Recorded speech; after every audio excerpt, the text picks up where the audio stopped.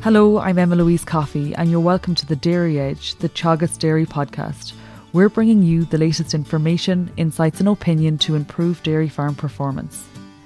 Coming into March, it is time to assess February grazing and look forward to the remainder of the first rotation. Dairy farmer Mike Bermingham joins us to explain how he achieved 30% grazed in the last month despite some difficult weather conditions, and his plans to maintain high levels of grazed grass in the diet for the month ahead. Things have gone fairly good, to be honest. As of last Monday, there, around the 1st of March, we had 32% of the farm grazed. The calving has gone well enough. We have about just over 70% of the cows calved now. We had a very busy 3 weeks. We were very busy for 3 weeks, let's say, and it's after slowing down now, obviously.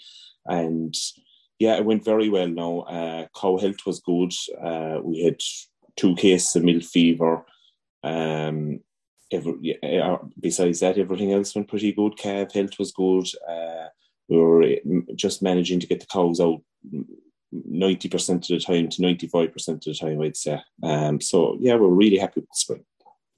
Yeah, and I suppose you've hit that first milestone, the 30% grazed by the 1st of March. And look, by and large, weather has been good, a super January and into early February. Now, it did get difficult and there was stormy weather and some snow, maybe about 10 days ago. Yes. So how did you negotiate that difficult weather, Mike? Yeah, well, look, I'll tell you, like you said there at the start, we had a super start to the grazing season. We actually managed to graze 1 or 2 very wet fields on the first week or two.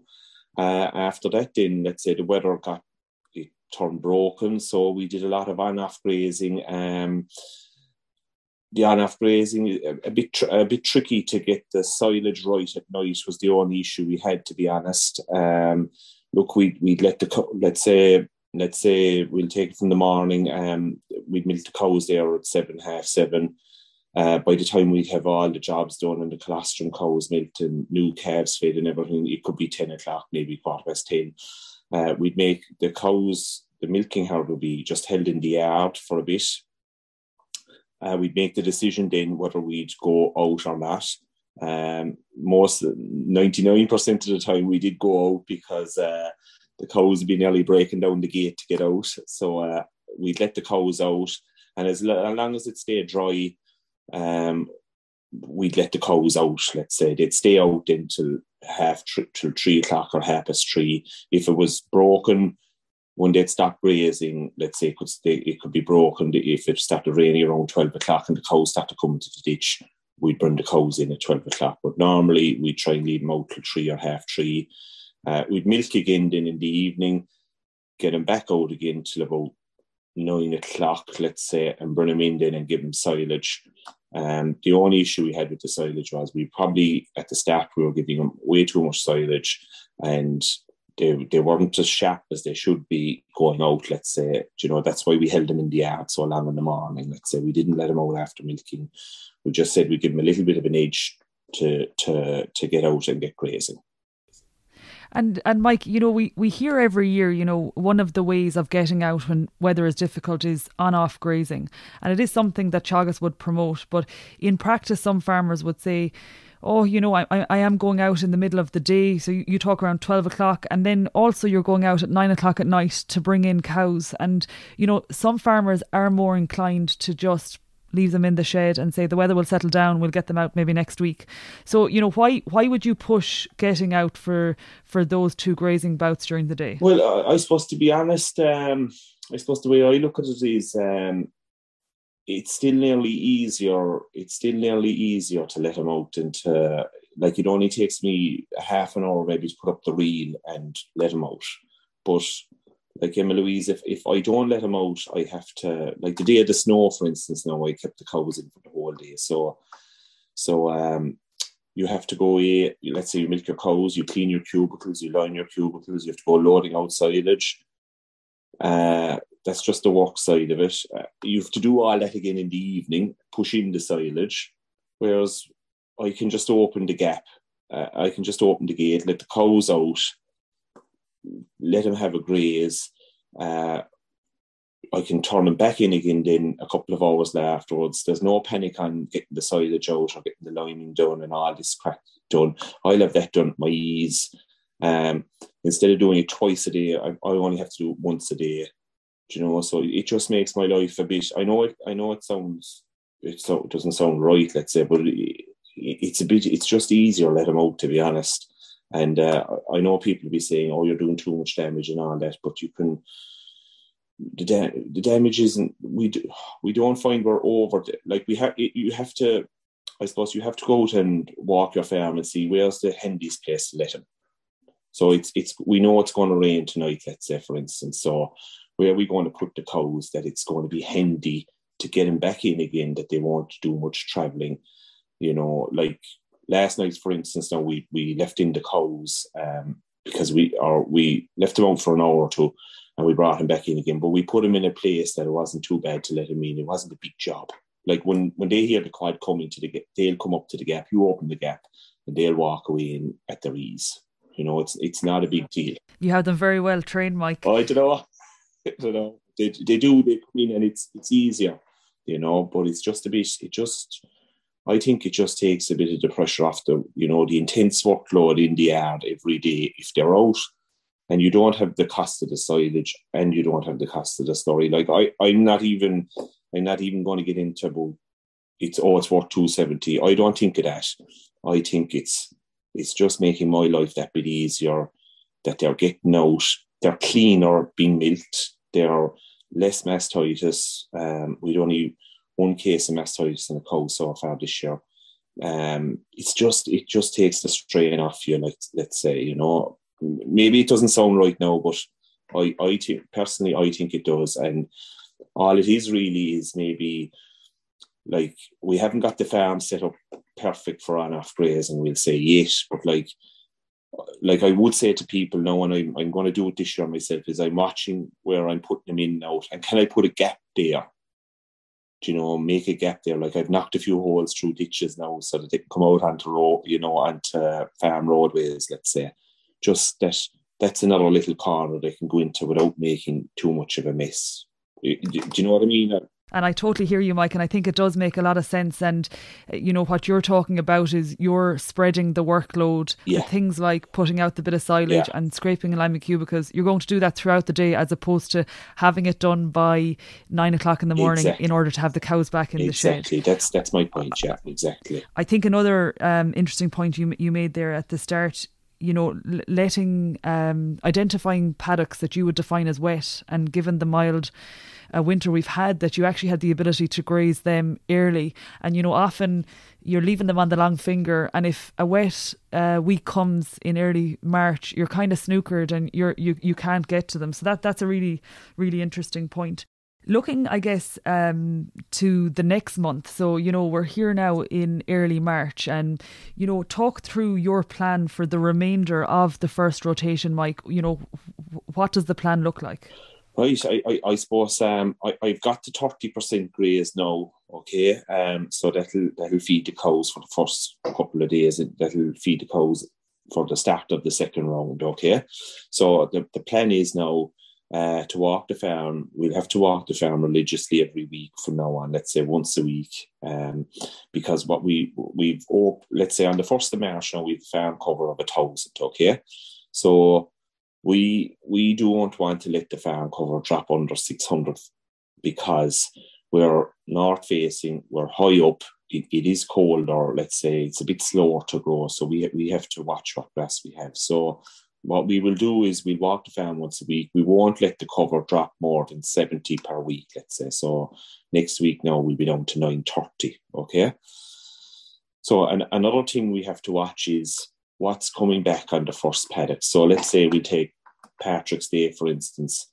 We need to have about 750 around Patrick's Day on our first graze paddocks, because look, there'll be another 20 days before they'll be needed for the second round, and you'll probably be growing maybe mid-20s to 30, let's say. So that'll give you another 600 hopefully. So that'll give you up around the 1,300 to start the second round. So that's very important, I suppose, that we have enough of grass to start, that there's enough of grass after growing back to start the second round. And then another point is around Patrick's Day not to have the farm cover drop below 800, because if we're gone, let's say if we're at 750 for 700, we've only another 100 left for the next 2 weeks, for 3 weeks nearly at that stage. So they are two important things. We're kind of gone away now from I know the spring rotation planner would say you need to graze another 30% by Patrick's Day and the remaining 40% for the rest of the second round. But what we found has happened to us is when we do that, let's say it works very well, but we've no grass. We've left our farm cover run down too low. Like 1 or 2 years, I've left it drop to under 400, and we've no grass to start the second round. So that meant the month of April was very heavy supplementation then at that stage. So. And I think that's a proactive tip, nearly, Mike, for other farmers. It's you have your spring rotation planner, but I suppose that in combination with the farm cover is really what's important for you. And say, based on that, target that you have, you're at 1,000 of a farm cover now, and you're looking at a drop of 70 kilograms dry matter in terms of farm cover per week.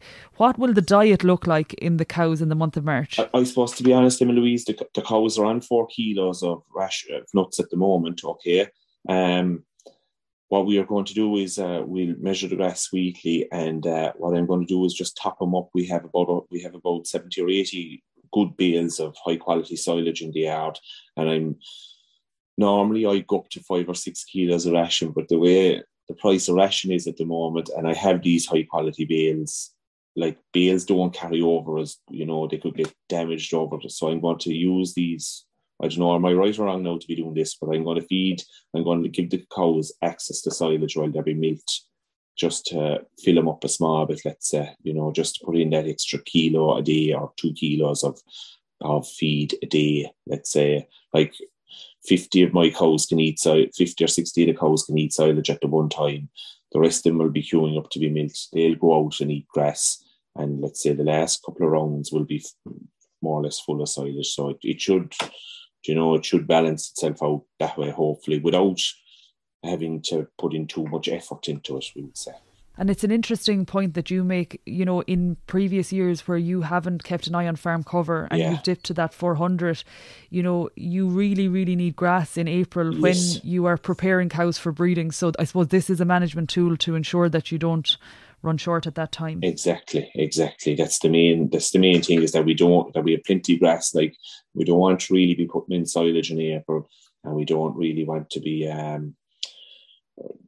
having the cows too tight. They need a good, they need to be building, like, realistically speaking, at the end of March, we want to be able to take the strip wire away from the cows, and we want them at full flow then, like, we want to have enough of grass on the farm that we can take out the strip wire and give them 36-hour grazings, that they'll be fully fed, without having to put in silage then, Well, hopefully now the weather will play ball with me too, like, Absolutely, and I suppose there's no guaranteeing that, of course. No.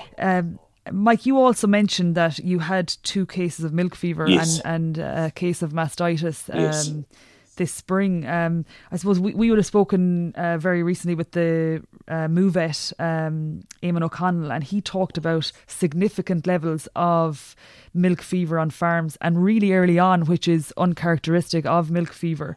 But I suppose, you're obviously not experiencing major ailments on the farm in February.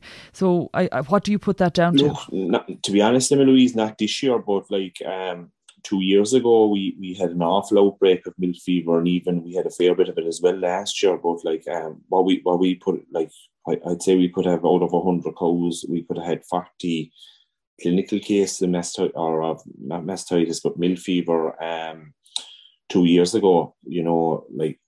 The vet was nearly just coming on his own at that stage, let's say, But the past 2 years now, what we've done is we've condition scored the cows at drying off, and the March calvers got another condition scored in late January, And what we're doing is we're feeding the cows straw once a week. At the moment now, I've switched to twice a week for the straw feeding because I feel the cows are getting little bit too heavy fat again. Let's say they've too much flesh up in them. So we're feeding straw now twice a week. We're kind of restricting the silage is good enough quality. So we're restricting the silage to an extent. Let's say we wouldn't worry about them not having silage. All my cow, I suppose we're lucky in a sense that all the cows, let's say, I have to make this point, is all the cows can eat silage together. So when we feed the cows, they can all come up and eat together. So they're all taking in what they need. So we don't worry too much about them. Let's say we'd feed them there before milking at 3:00 in the evening.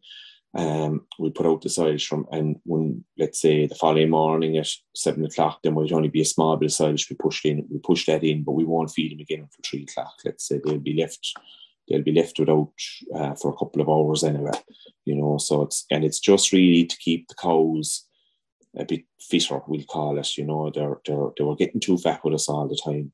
Another thing we did was in the December condition score, like we picked out any very thin cows and we gave them good quality silage and we fed them and they came on lovely. And the very heavy the condition score 4s, we fed them hay. It was about 5 or 6 of them and we fed them hay for the winter to try and knock the bit of flesh off. And we didn't, to be honest, when we condition scored them again, we didn't knock much off them, to be honest, but they just naturally had it, But that's it's an interesting comment, Mike, and I think it's a consequence of breeding genetics. Good genetics in herds. Higher EBI animals tend to have a higher body condition score. They do actually, to be honest. And then naturally cows tend to put on condition in later lactation. So I suppose that proactive step you're talking about, doing the dry off body condition score, is probably preventing a lot of that I suppose problem and workload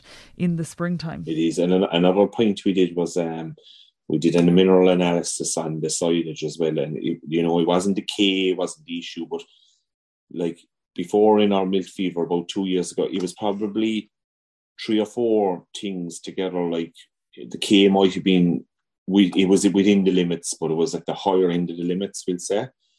The cows were too heavy.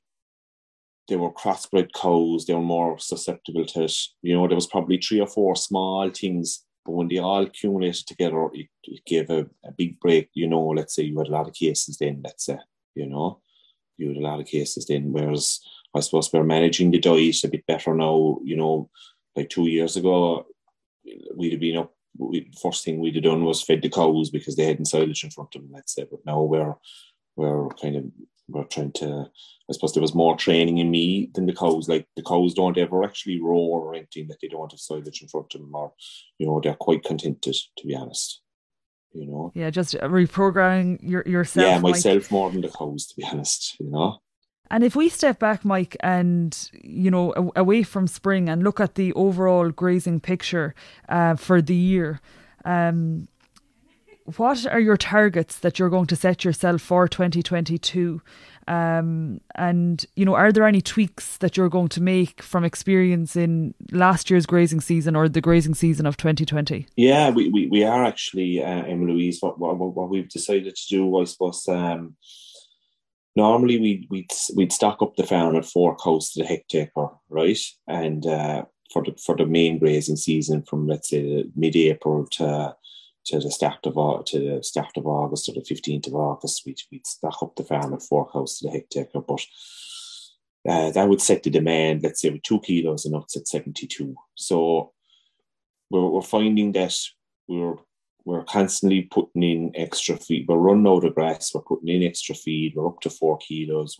Let's say, you could say on average, we were probably feeding 3 or 4 kilos throughout the summer, which was very, very, well, it will be very expensive this year, we'll say. So what we've decided to do this year now is drop back the stocking rate a bit and set the demand at 65.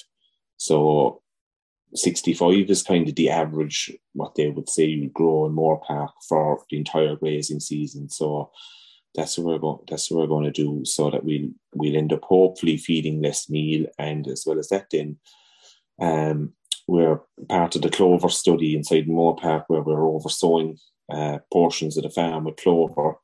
So we'll be oversowing about 20%. We did 30% last year, and this year we must oversow about 20%.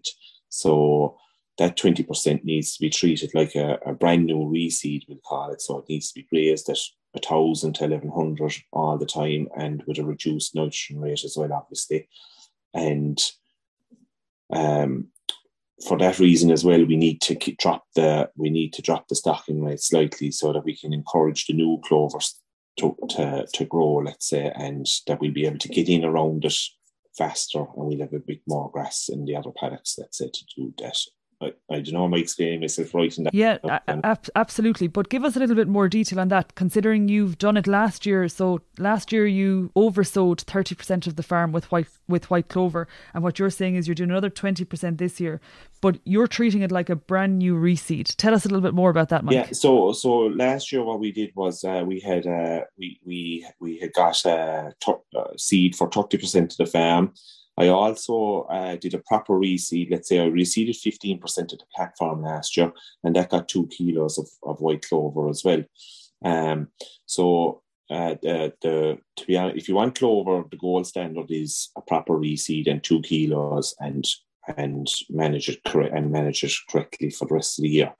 But to try and get more clover onto the farm, everyone will probably have to do a bit of oversowing. So we did 30% now last year, and it was very tricky to manage the 30%.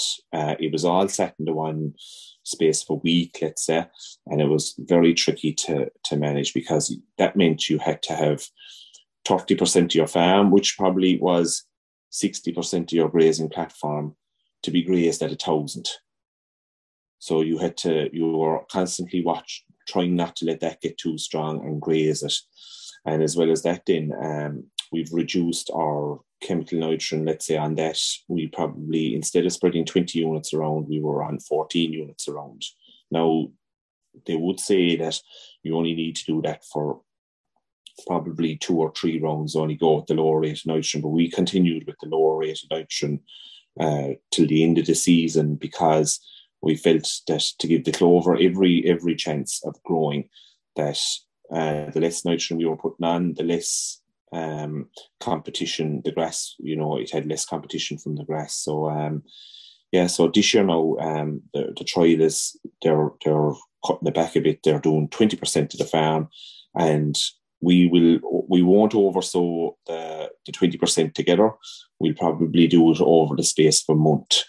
That'll give us a chance, let's say, that we don't have to, you might only have 1 paddock a week that you have to watch in, that will be at a lower cover. So, and obviously last year's clover paddocks we set will be on a lower rate of nitrogen. We'll be on maybe 10 to 12 units is what I'm thinking in my own head of using on those paddocks to try and reduce the chemical nitrogen, and let's say more use of soil water. If it gets soil water, or some let's say the properly reseeded paddocks last year, that 15 acres is going to get soil water for the rest of the season. Hopefully we'll try and avoid we'll use chemical in to the correct level up to the start of May. Let's say we'll put out our 60 units now by early April, and we might give it another 20 units after that. But after that, then it'll be maybe 10 units for the rest of the season.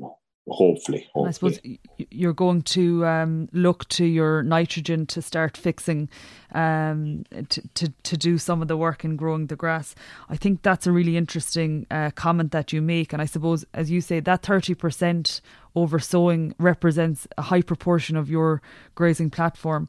And if you're targeting that amount of your ground at 1,000 kilograms of a pre-grazing, you're effectively trying to balance 2 grass wedges for 1 herd of cows. So I can imagine it was a challenge, and that idea of targeting 20% this year but splitting it up will hopefully make life a whole lot easier for you, Mike. Hopefully, anyway. It should too, to be honest. And I suppose if I wasn't part of the trial, I suppose the way I have it in my own head now, and this is only myself talking, is that I would let's say everyone will probably should be targeting a 10% reseed, right? And you put in your 2 kilos of clover with that and treat that right.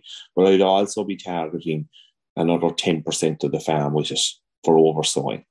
And I think if you did that, let's say 10% of the farm, obviously now your P and K and your lime status must be very good now, or else, like if you don't have your lime correct or your P's and K's correct, I think you're probably wasting your time, to be honest.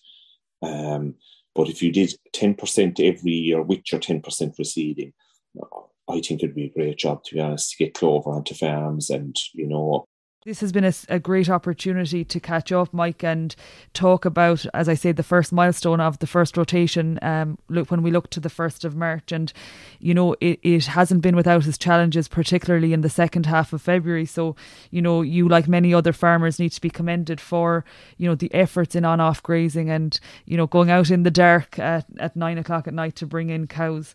I suppose also some really interesting tips from you in particular. This is the time now to really keep an eye on what's coming back in terms of paddocks grazed and that the farm cover as well as percentages grazed. You know, your weekly walk is really going to support that, and it'll give you an idea of where the deficits are going to come.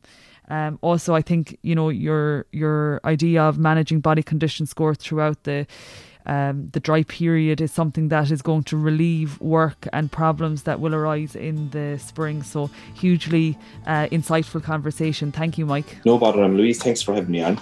That's it for this week's episode of the Dairy Edge podcast. And my thanks to Mike Bermingham for joining me on this week's show. Don't forget to rate, review and subscribe to the podcast. You can listen on Apple and Google Podcasts as well as Spotify. And for more information, go to the Teagasc website at teagasc.ie. I'm Emma Louise Coffey, and join me next time for your Dairy Edge.